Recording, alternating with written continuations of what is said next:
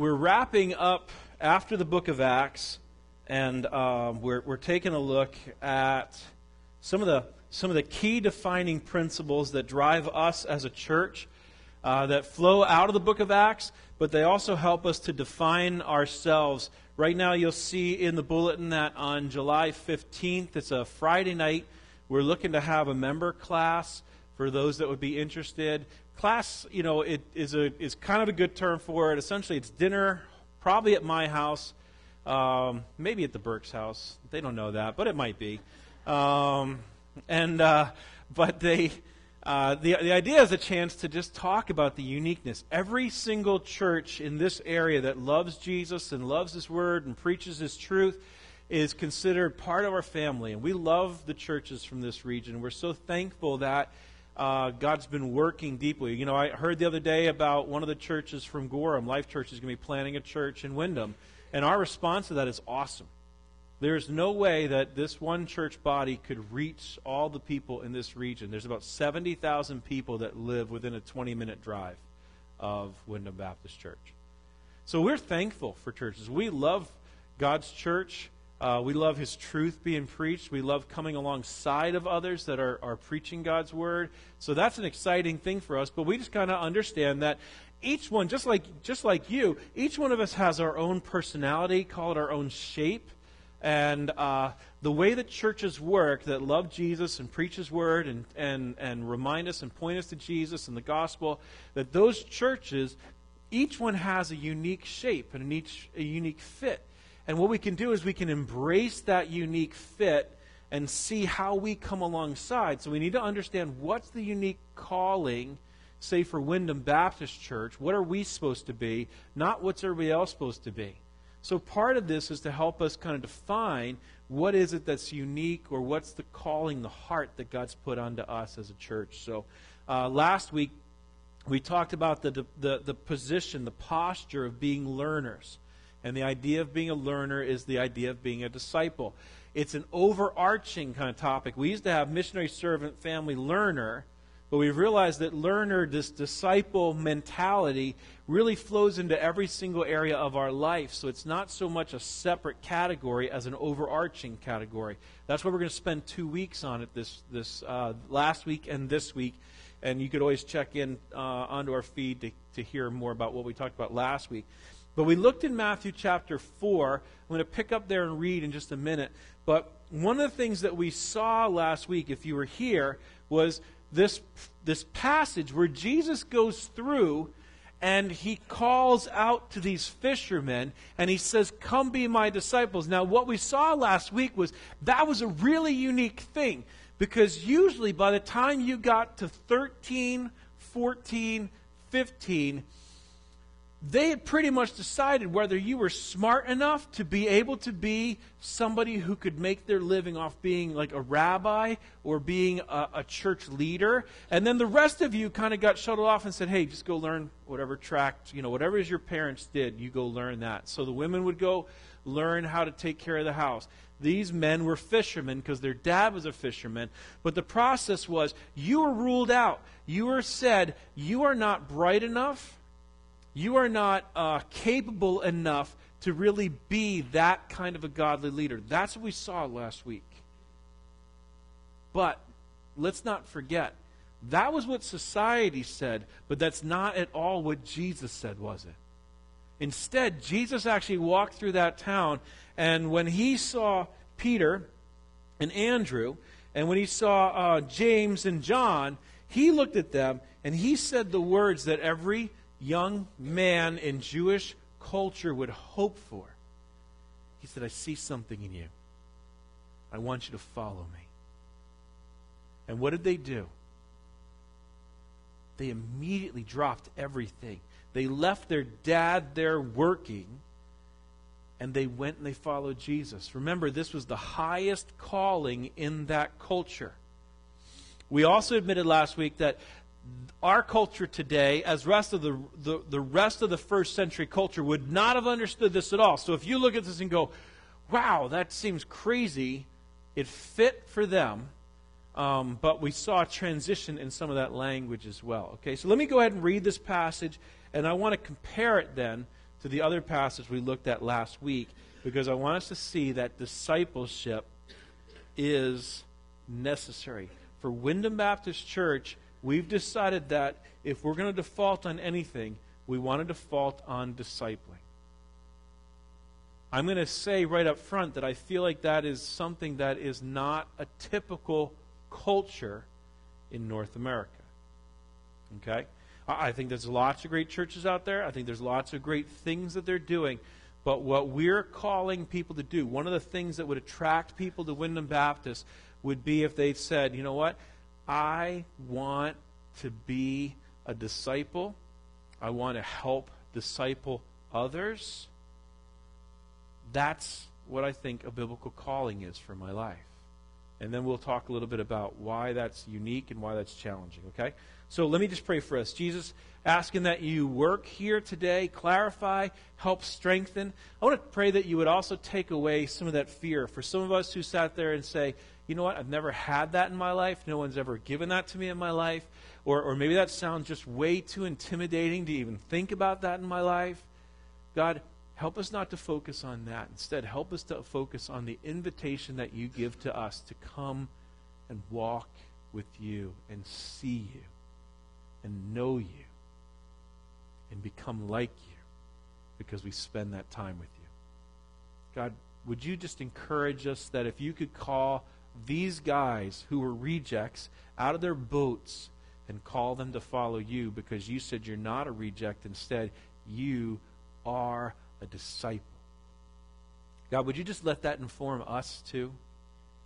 So that we don't see ourselves as people who are failures, but instead we see that you are calling to every single one of our souls, and you want us.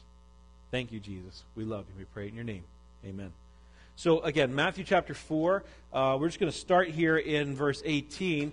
While walking by the Sea of Galilee, Jesus saw two brothers, Simon, who's called Peter, and Andrew, his brother, and they were casting a net into the sea, for they were fishermen, which is probably a really good point. You know, I mean, it would be kind of funny. Maybe we don't know what they were doing with it if they weren't fishermen, but they were casting a net in the sea because they were fishermen. And he said to them, "Follow me, and I will make you fishers of men." Notice the call. What's the call to? Follow me. This rabbi has called them to say, I want you to learn how to imitate me. Okay? So immediately, verse 20, they left their nets and they followed him.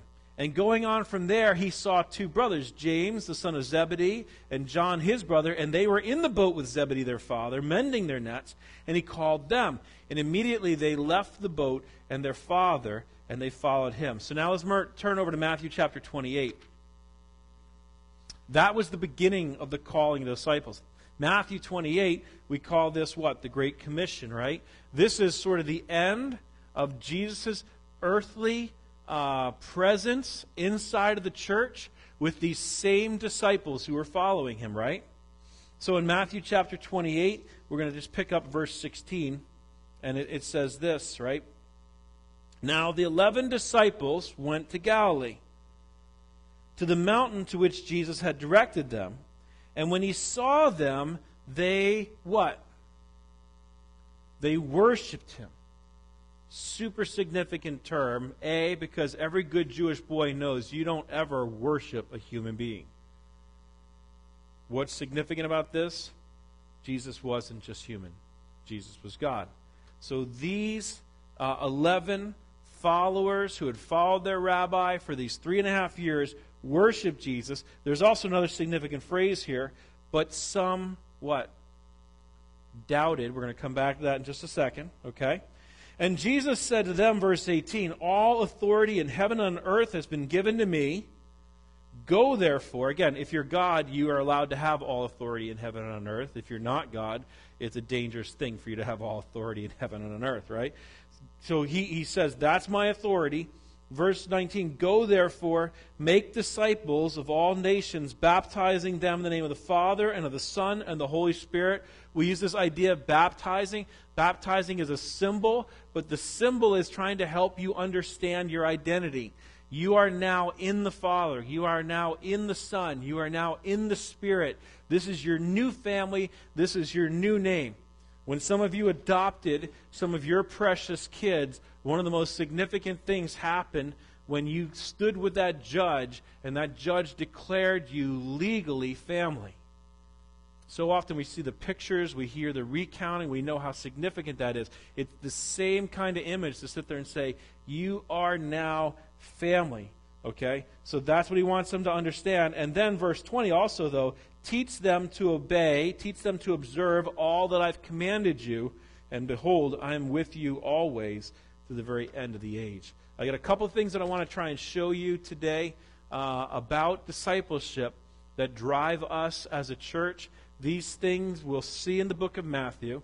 Then we'll know that they're going to flow through the book of Acts, and they inform the way that we think through discipleship as a church. So a couple of things that I want us to see. Back in Matthew chapter 19, Jesus' call to those early disciples was what? Follow me. But what's their response now to Jesus in Matthew 28? They go from following Jesus to what? Worshiping. Is that a significant change? Especially when they've done what for the last 3.5 years? They have walked with him. They have seen his character. Now let's just ask this. When you went to work with whoever you work with today, okay? When you went into that first situation, my guess is most of us kind of thought pretty positively. All the people that we met, we kind of walked in and said, hey, wow, these are really nice people, right? What was your opinion after you worked with them for 3.5 years? Hopefully you still really like those people. Hopefully you still get along with them really well. But what's the reality? If you've worked with somebody closely, you've walked with them day in and day out for 3.5 years, what have you gotten to know? Not just their good side, but what? Their weaknesses, right? The real them. What was the result of these men walking with Jesus for those 3.5 years? They worshiped. That's significant. They saw the way he handled everything. They ate with him. They heard him talk. They got to listen in on all of his conversations. And the result of all of that was they were more and more convinced that Jesus was God. So I want you to see this. They went from following him to worshiping him. One of our first characteristics of a disciple, and one of the questions that we ask of our own lives, right, is, am I increasingly worshiping God? Why do we use the word increasingly? Because it says they worshipped him, but some, what? Doubted. Does that mean this is an automatic thing? Does that mean that when we follow Jesus, all of a sudden all doubt, all fear is just instantly erased? Not at all. After following Jesus for this amount of time, there was still some doubt in there. So what we're going to just say is there's a progressive nature to discipleship. In other words, what I want to see in my life is, do I worship Jesus more today than I did yesterday or than a year ago? That's one of our first questions that we want to ask of our own lives. Do I worship? Do I enjoy? Do I know Jesus more day in and day out? The second thing I want us to see is back in Matthew chapter 19, Jesus said, I will make you fishers of men. But now he calls them what? To go and make disciples. So what's happened? He's changed their whole identity. He's changed their whole identity. They've been changed by Jesus through this time together. He made them into his disciples, and they've got this whole new identity. That's what the baptism piece is they grew in their understanding that God has adopted them. God the Father adopted them. That makes them into family. It's one of our driving passions as a church is to say, you know what? I need to understand that you are my family. And I need to begin to relate to you differently because you are. And then I find out that the Spirit came along and empowered us to be missionaries. And that's what we find out early in the book of Acts, right? The Spirit calls and empowers us to go out on God's mission, to be servants to our world, and to tell others this really good news about that. They've changed in that area. And then the third one is, through the work that Jesus has done in them, because they're baptized in the name of Jesus, we get to find out if Jesus was the king who was a servant, what happens in my life is I become a servant. So not only do they increasingly worship God, or Jesus, the second thing is we see that they're being changed by Jesus. So as we think through discipleship as a church, the second question we want to ask ourselves, am I changing? Am I changing? Am I understanding more about who I am in Christ, more about my identity? Does it mean more to me today to understand that I have been adopted by God? Is that picture richer and fuller? Or maybe I'm changing in my ability to be a missionary because I'm sitting there saying, God, you know what? Maybe 3 years ago I didn't really care about my neighbors, but now I want to spend time. It's important for me. I had a conversation with some friends this week, and I know one of the things that struck me a couple years ago was my neighbors constantly saw the taillights of my car as I left and waved. But they didn't have me or Tracy in their lives. And by the grace of God, an area that we've seen that's really changed us has been to say, I want to live on mission. I want to live on Jesus' mission so I can share with the people in my community who are probably not ready to come to church yet, but so they can come and so they can know more about Jesus. So that's a really important part where we see change in our lives. So a second metric for us, the second place that we're checking, am I increasingly worshiping Jesus? Am I being changed more and more by Jesus? And then the third thing was, Jesus called them at first, what? To be fishers of men. But now he's calling them to be teachers who help others to obey Jesus' commandments. So the third area that I want to see in my life as I grow is, am I growing in my obedience? And the things that Jesus has called me to do I see a change in my obedience?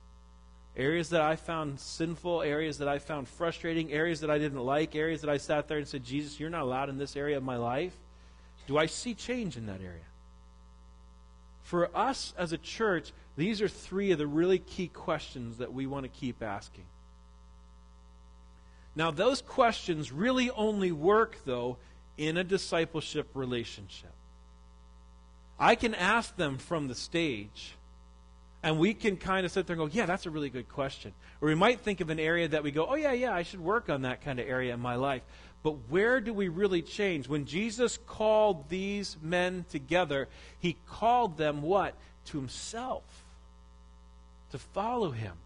To be in a rabbi-disciple relationship. So what's a disciple? Well, one definition of a disciple is someone who is increasingly worshiping Jesus in all of life.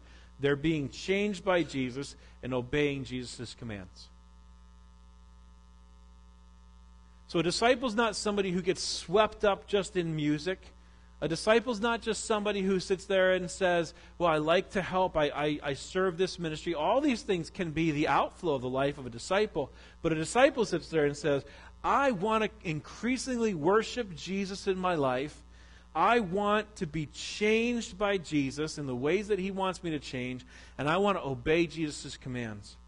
I was reading Jonathan Dodson's book this week on gospel-centered discipleship, a helpful little book, and he said this: the goal is to look at Jesus, right, and to begin to look like Jesus.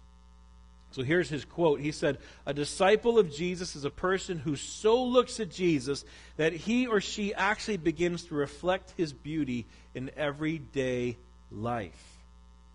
The gospel gives us eyes to see Jesus as well as the power to look like him. Did you catch that? That's significant, isn't it? A disciple wants to look at Jesus. Remember, Jesus said, come with me. A disciple would follow that rabbi, and they would make it their goal not just to understand what the rabbi taught, but to actually say, I want to be just like you as my teacher. I want to mimic. I want to mirror. The greatest compliment that could come to me is if somebody sat there and said, wow, you are just like your teacher. That would be the great compliment. Just like some of us, maybe as we age, maybe it's not so much a negative when somebody comes up and says to us, you're just like your dad. Have you ever felt that time where you sit there and go, you know what? I'm glad in that area you see me like that. That's a plus.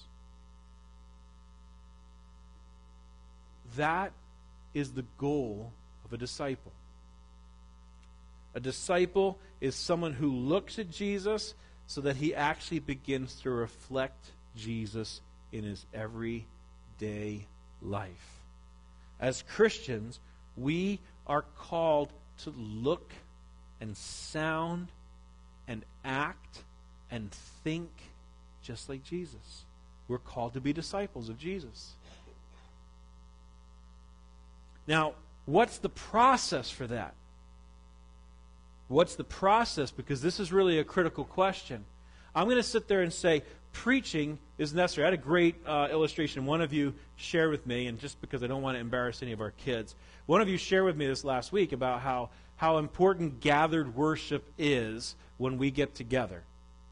And what was neat was this story that they shared. They said that they were standing there, and we were singing together. And the lyric that we were singing talked about having these truthful hearts. And their little one is just singing out nice and loud and proud and really enjoying it. And all of a sudden, that little guy grabbed his dad's hand and he said, "Can we talk?" So they actually left. Now, hopefully, I doubt anybody even noticed it. It probably looked like a bathroom run. But when they went out there, that little one said to his dad, he said, "Dad, I'm really sorry. But you remember last week when I said this? I lied about that. And we were talking about being truthful. And I'm sorry." Sometimes we think that being in gathered worship doesn't matter. But what I want us to see is, yes, preaching matters. Singing matters. Speaking the gospel to each other. These elements that we have said we are going to focus on, these things have big, eternal impacts on our lives.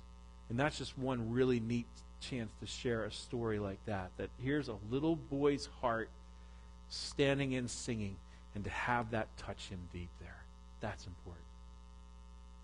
While I say that, I do want to say this, though. Preaching is necessary, but it is not sufficient. You could show up here and hear all the sermons in the world. You could go through and listen to all these great, and again, we have such great podcasts today, these great preachers from around the world we can listen to. But what I'm going to say to you is Jesus didn't say, "Hey, make sure you sit down and listen to all my sermons." It's amazing how few of his sermons actually made it into the Bible. You'd think that if it was the Bible and you were God and you gave a sermon that they'd write it all down. But they didn't. Why? Because discipleship isn't about sitting down and just taking notes. It's part of it. We need information, but I don't just need information. There's also imitation. And then I also need innovation. So there's three kind of components right there, right? I need information, I need imitation, and I need innovation. What do I mean by that? We need this imitation. I need someone to get to watch, someone to get to walk with, someone to get to follow, someone to be with. I need to learn how to imitate your faith. And then innovation is the process of saying, we don't live in first century Jerusalem anymore. We're going to have to try and figure some of these things out. We're going to have to come up with some good answers. We're going to have to sit there and go, how do I handle, an internet-ready world with my 6-year-old and my 4-year-old? Well, you're not going to find Jesus speak about that. I'm going to have to innovate. I'm going to have to take the principles that Jesus has given to me. But God has given us this incredible opportunity through discipleship to be able to do that. So how do we make disciples? Let me just give you these ideas. Discipleship is leading others to increasingly submit all of life to the empowering presence and lordship of Jesus Christ. I'm in a discipleship relationship if I'm allowing others to do that with me. If I'm allowing them to help me increasingly submit all of life to the empowering presence of Jesus Christ.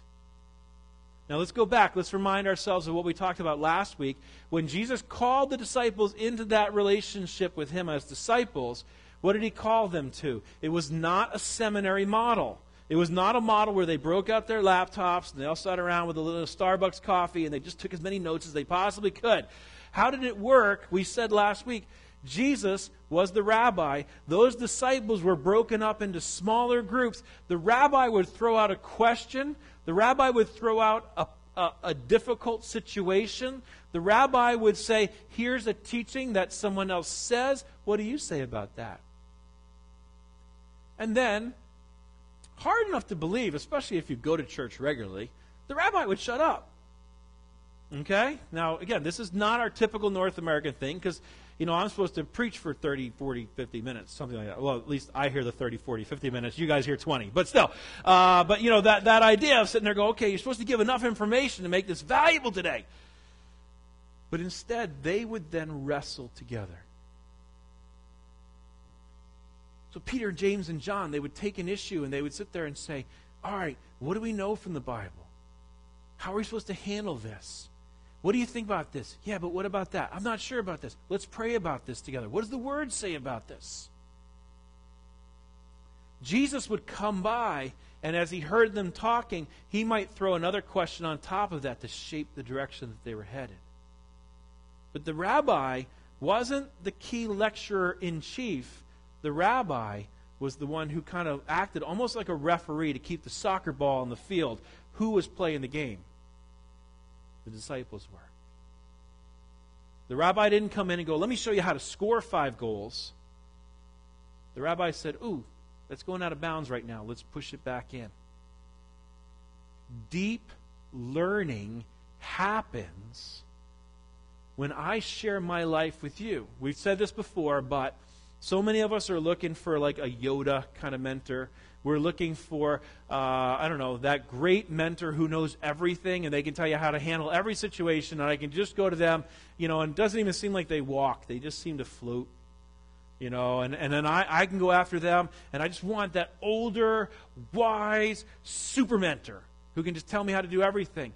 But I will tell you this, that does happen for some of you, but it is super rare, and then they die. At least that's what happened in my life. That's the pattern.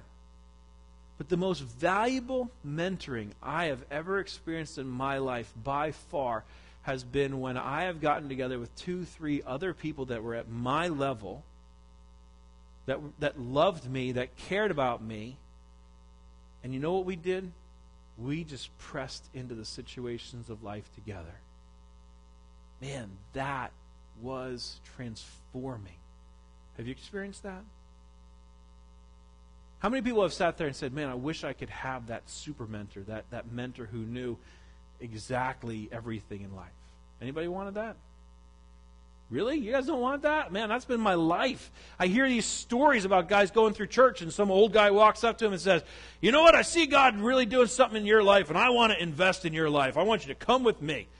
And I'm sitting there going, man, I don't ever remember that happening. Ever. And I'm not exaggerating. Ever in my life. Some of you have.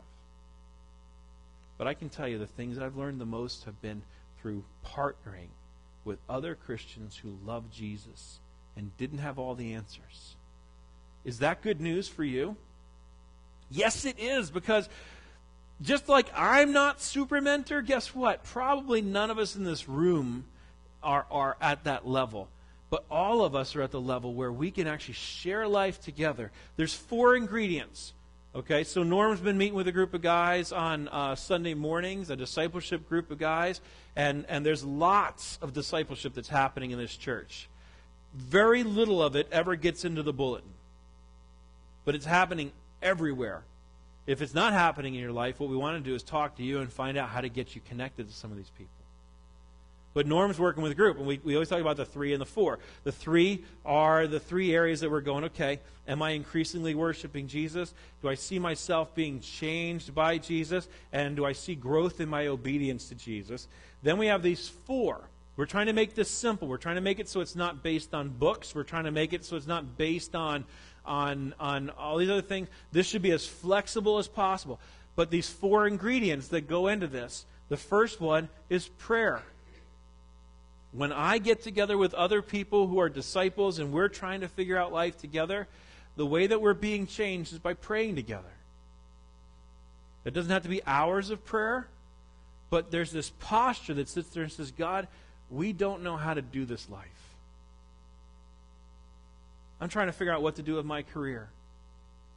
Or God, I don't know how to handle it with my kids right now. Or God, there's more month than money right now. I don't know what to do. God, here's an area of sin that I have struggled with my entire life, and it doesn't seem like I'll ever get over this.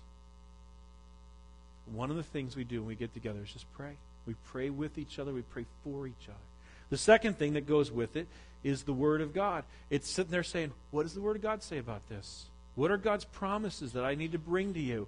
What do I need to remind you about who God is for your situation? So we sit there and we take the Word of God. This doesn't always mean that I have to have an extended hour-and-a-half long Bible study, digging in, ripping apart pages and getting into the Greek. Sometimes that's what you need. But some of us just need some people who can sit there and say, let me remind you who God is for you right now, because your family situation is so broken. You don't need Greek. What you need right now is to know what God promises to be for you and to do for you today. So, prayer and the Word. The third one is our Colossians 3:23 principle. It's the idea that all of your life is worship. Where you work, it's an act of worship. Going to the beach should be an act of worship. Like I said, Tracy's building a house today. Act of worship. Raising toddlers. Act of worship. Dentistry. Okay? Act of worship. All these things are meant to be an act of worship. So when we get together, we can sit there and say to each other, I don't know how this is an act of worship. I don't see how this fits. And you can picture that there's areas where you sit there and go, okay, my spouse wants to divorce me. I don't see how this is an act of worship. My car is literally falling apart. Now, if I don't have a car, I can't get to work. I don't see how this is an act of worship. Disciples can do that. Now, I know we're New Englanders. And I know as New Englanders, especially northern New Englanders, we like fences. We like lots of territory around us where I sit there and go, I will control the amount of information that you know about me. Now, again, I don't think I'm giving away any state secrets here. I'm just trying to be honest. I like to have kind of this spot where you're allowed in here, and I will tell you what's going on in my life, but only if I feel like that's necessary or good. We've got to become more transparent. Disciples, one of the hard challenges of being a disciple in New England, one of the most uncomfortable things, is instead of waiting for somebody to have to ask all the right questions, like unlocking, like a padlock, one of those, those locks you had in your locker. They had to get all the combinations right, and suddenly, oh, you got all of them right. Now I'll tell you what's going on in my life. There needs to be this pattern that begins to say, let me tell you where I'm at. And that's hard. It's scary. But discipleship calls us to that because we see all of life as worship. That means my problems, my difficulties, my challenges, those are also opportunities to worship God. But I probably will not see them unless I share them with you. Finally, fourth is just seeing all of life as sacrificial love. I want to live a life of sacrificial love. I want to give my life away. I want to be a servant to you. Disciples come together and say, how can we do that? How can we be more sacrificial to love our wives? What could I give up so that I could be more of an influence on my kids? But a disciple also looks through and says, what can I give up so I can actually be part of your life? Because you're my brother, you're my sister. You are family. Let me just review those. Prayer, word, seeing all of life of worship, and living lives of sacrificial love. These are our four. When a group gets together to talk about those things, something incredibly amazing happens. Because you take weakness, you take people who sit there and go, I don't have all the answers. But who comes into that equation? The Holy Spirit does. And the Holy Spirit takes our weakness and He blows it apart. He sits there and says, I am going to make this, I'm going to give you insight. I'm going to draw a scripture to mind for you. I'm going to open your heart so you actually can love this person who annoys you. I'm going to do this for you. I'm going to step into your impossibility and I'm going to make it possible. That's what the Holy Spirit loves to do. So we walk into these things timidly going, I don't know how to do this. I don't think I'm a very good disciple. But when we practice these 4 things together in smaller community, that's where my life changes.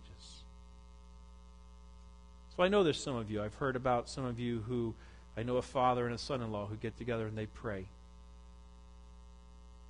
That's where we change. I know that there's some of you who get together and you have breakfast, once every other week. And no matter what you're going through, you guys are sharing that. I know that I love to hear about our Snowbirds missional community, because it's a larger group for this, but they are sharing life together and they are there together and they're looking out to say, how are we going to reach out to others? But they're growing together and they bring the word and they bring prayer together so that someone might look at it and go, well, this is a younger person. No, this is every age inside of our church. And this is happening on so many different levels in so many different places. And what we want to do is encourage that just to keep happening. Not all of it, not much of it goes in the bulletin. That's what's different about Wyndham Baptist Church. Instead of me saying, okay, Steve, you meet with Norm and Steve, and you guys are going to get together, and we go. What we're going to do is we're going to say, hey, led by the Spirit, we're going to encourage you guys. Will you continue to develop this? Will you continue to grow this? Will you take that initiative to have this happen? The Holy Spirit is the power source that's going to help these things to grow.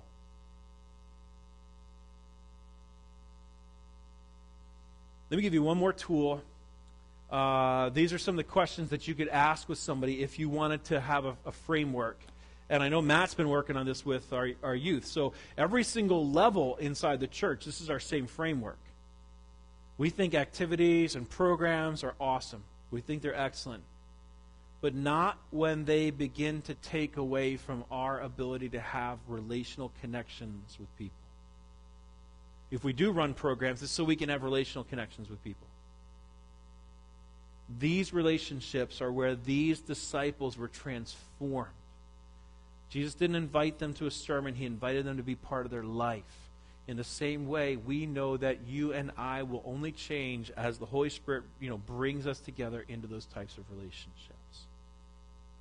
Be careful, please, because the one danger here, if I'm not doing it, what do I assume about you? You're not doing it either. Which can be a very dangerous, harmful thought. It's happening so much inside this church. I need to be careful not to assume. Because you're probably not going to wear a little, like I voted kind of a sticker. I did discipleship this week. You're not going to wear that sticker. And that's awesome because it's not the posture of a learner to do that. So just be careful not to assume people aren't doing it. In fact, you probably should assume that most people here are. So here's that tool. It's something we didn't develop. River Tree out in Ohio developed this, but we thought it was really great, so we stole it. We do what churches do all the time, right? So this one's called Come Thrive Go. If you sit down with somebody for lunch and you want to have this kind of discipleship life, you sit there, maybe it's a breakfast meeting, maybe it's an evening you get together, maybe you guys have innovated a way to do it over Skype instead of actually meeting in the same room, or maybe, there's lots of different ways that we can do these kind of things together. But this Come Thrive Go, the first one, come, are you coming into the presence of God? The second one, thrive, are you thriving in relationships? And the third one is go, and are you going and serving the world in Jesus' name? Do you see how easy this would be? You sit down with somebody else that you know wants to pursue the same thing, and you can ask them, how are you doing it coming into the presence of God? I don't have to come in with a lecture. I just did something really kind of actually unique in New England. I just asked a question. Do you ever notice that? Do you ever notice how few people seem to actually be good at asking questions? I hope that as a church, we're a church that grows in ability to ask questions. I can't really be part of your life if I don't ask questions and listen. So come into the presence of God. Some of the questions we could ask. Am I regularly coming to God in worship? Do I live with an attitude of thanksgiving? Where in my life am I going to the cross? Does my pattern of prayer feel feel life-giving? What am I praying about? Am I close to Jesus? These are some of the types of questions that might come if someone thinks through this idea of come. These are the types of questions you can ask someone that you're in a relationship with if you want to grow together. Hey, what have you been reading spiritually? See how the Word comes into this? I don't have to necessarily even be reading the same thing as you. I can just share where Jesus has been working in my life recently in my reading. It's powerful. The second one is thrive. And we can post these and print some of these out. So if you want some of these, we'll do that. Second one, thrive. Are all areas of my life, do I have accountability? Do I have someone who loves me, knows me, and I can share with them where I'm at? Do I have life-giving friendships? Man, one of the hardest things I think in New England is so many people who feel alone. They just feel isolated. Doesn't mean that they don't feel like they know people, but they don't feel like they're known by people. Thrive says, do I have life-giving relationships? Is life fun? I know that doesn't sound like a Christian question, but it is. It should be. If anybody has the opportunity to be the most joyful, excited, and life-giving people, it's people who've been redeemed by Jesus. Is life fun? Who am I intentionally investing in? Do I actually keep Sabbath? Do I stop working once in a while? Because it's an act of worship to God to sit there and go, you know what, God? I don't need to do anything right now. I know the list is still out there. And the list has not gotten any shorter. But I'm going to stop working today just to be able to enjoy time of rest. Is my work-rest balance healthy or appropriate? Does my spouse feel loved and valued by me? Are my family relationships healthy? Is leadership a joy or a struggle? Do I eat, exercise, sleep properly? Am I good company at the moment? In other words, would there be a reason somebody else would actually enjoy being with me? These are the types of questions that we can ask each other. These are whole life questions. Now, I realize that when I ask some of these questions, some people are going, wait, you're not asking, did you memorize this verse yet? Or you're not asking, hey, what's your theology of this? Those are some of the key questions we do need to ask of each other. But sometimes for the North American church, we've made discipleship sound like it's all about having really big heads with lots and lots of information instead of having well-rounded lives. Discipleship leads to well-rounded lives. So we talked about come, thrive. Let me tell you a couple of the questions of go. Am I intentionally investing in people? Does my life look like good news? We watched a movie on Netflix last night. Some of you have seen it. But it's called Home. And it's about this alien invasion. It's not scary at all. It's really cute. But the one guy, the key guy's name is O. And you kind of think, oh, okay, that's kind of cool. How did he get his name? Because everybody goes, oh, every time he shows up in the room. That's how he got his name. Oh. Hey, oh. Are you that guy? Do we need to rename you O? Because every time you walk in the room, you're like, oh no, they're here. Or do we really have this? Does my life look like good news? Am I servant-hearted? Am I happy to share my faith? Am I advancing God's kingdom? What's distinct about my home and my household? The non-Christians enjoy being with me. Where am I dying to success? Am I generous? these are some of the questions that we can kind of talk about. We can share with each other. We don't have to go in and check off all these questions every time. It might be that we just sit there and say, hey, let me ask you a question. Are you fun to be with? Because I'm telling her to tell you today, I really struggle with that right now because I don't see that in you. What can we do to help you actually go back to being fun to be with? But do you see how discipleship touches all of lives? That one tool can be an open door for you. In other words, if you're in college, could you use that tool to sit with other people, whether they're your age or not, to grow together? Yeah.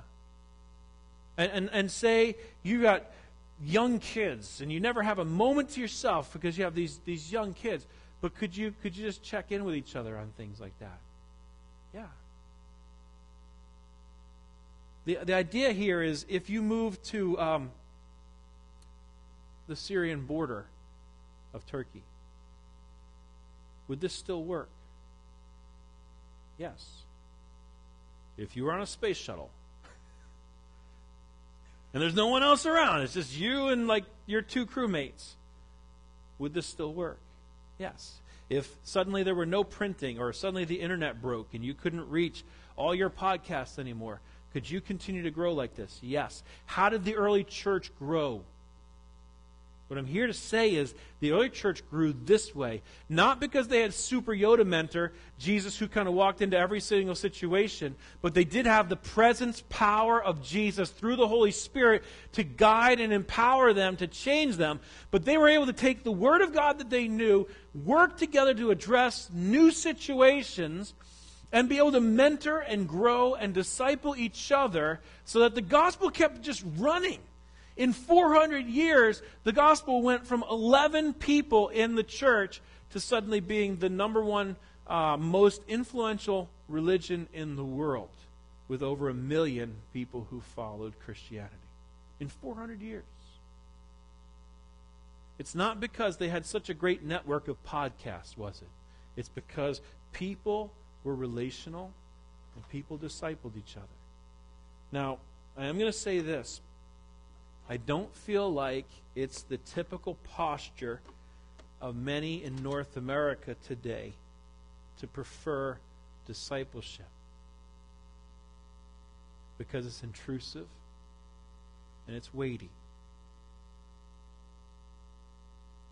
We've said it before. It's a little bit more like going to the gym. So what we're saying to you is, here's the tools. Use them. Now, I have not used my gym membership lately, and I need to get back there. Okay? But whose issue is that? It's mine. I'm just going to be honest about it.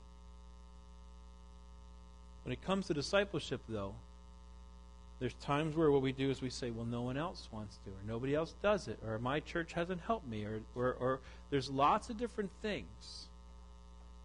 What I want to do is, I just want to say to you, we want to help you. We want to help you grow in this.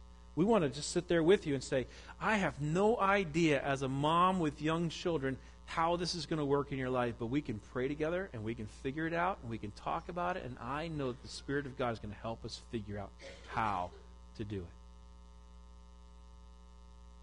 You might be in a specific situation. In fact, I was talking to somebody today about their specific situation, and it hit me. I'm like, I need to connect you with that person right there because they can help. I'm not going to sit there and say, okay, well, here's your 16 sheets on how to do all of this. What we're going to do is we're going to say, hey, let's pray. Let's look at the Word together. Let's try and figure out, let's wrestle through this together, and you'll come up with answers. Nobody has to be alone. Nobody, as a Christian, should be alone. One of our convictions is, as a church, we're going to call people to this. And we realize that for some people, that's going to be the greatest joy in their life, and for some other people, they're going to sit there and go, no, that's not what I want. But that's what we're about.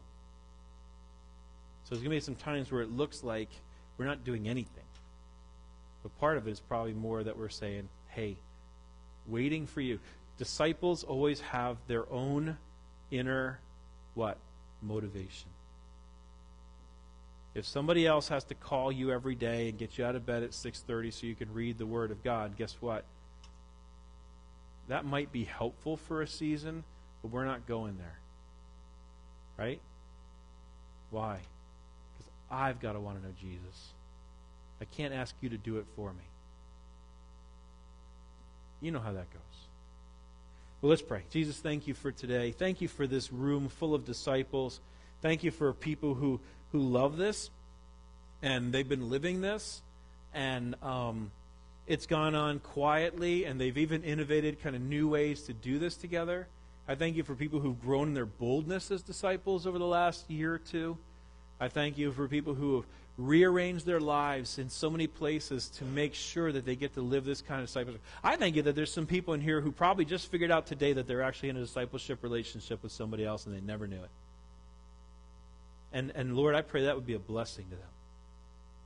So, Lord, help us to continue to do this. Help us to reach out to other people who don't know you and draw them into these discipleship relationships so we can help them come to start to understand who you are. Lord, help us to look around and see others that we can invest in their lives and be thankful for it.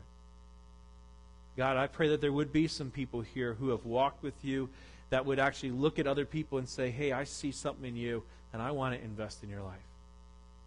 Make us into that kind of people, I pray. Because, Jesus, that's what you did. Thanks for giving us hope. We pray it in Jesus' name. Amen.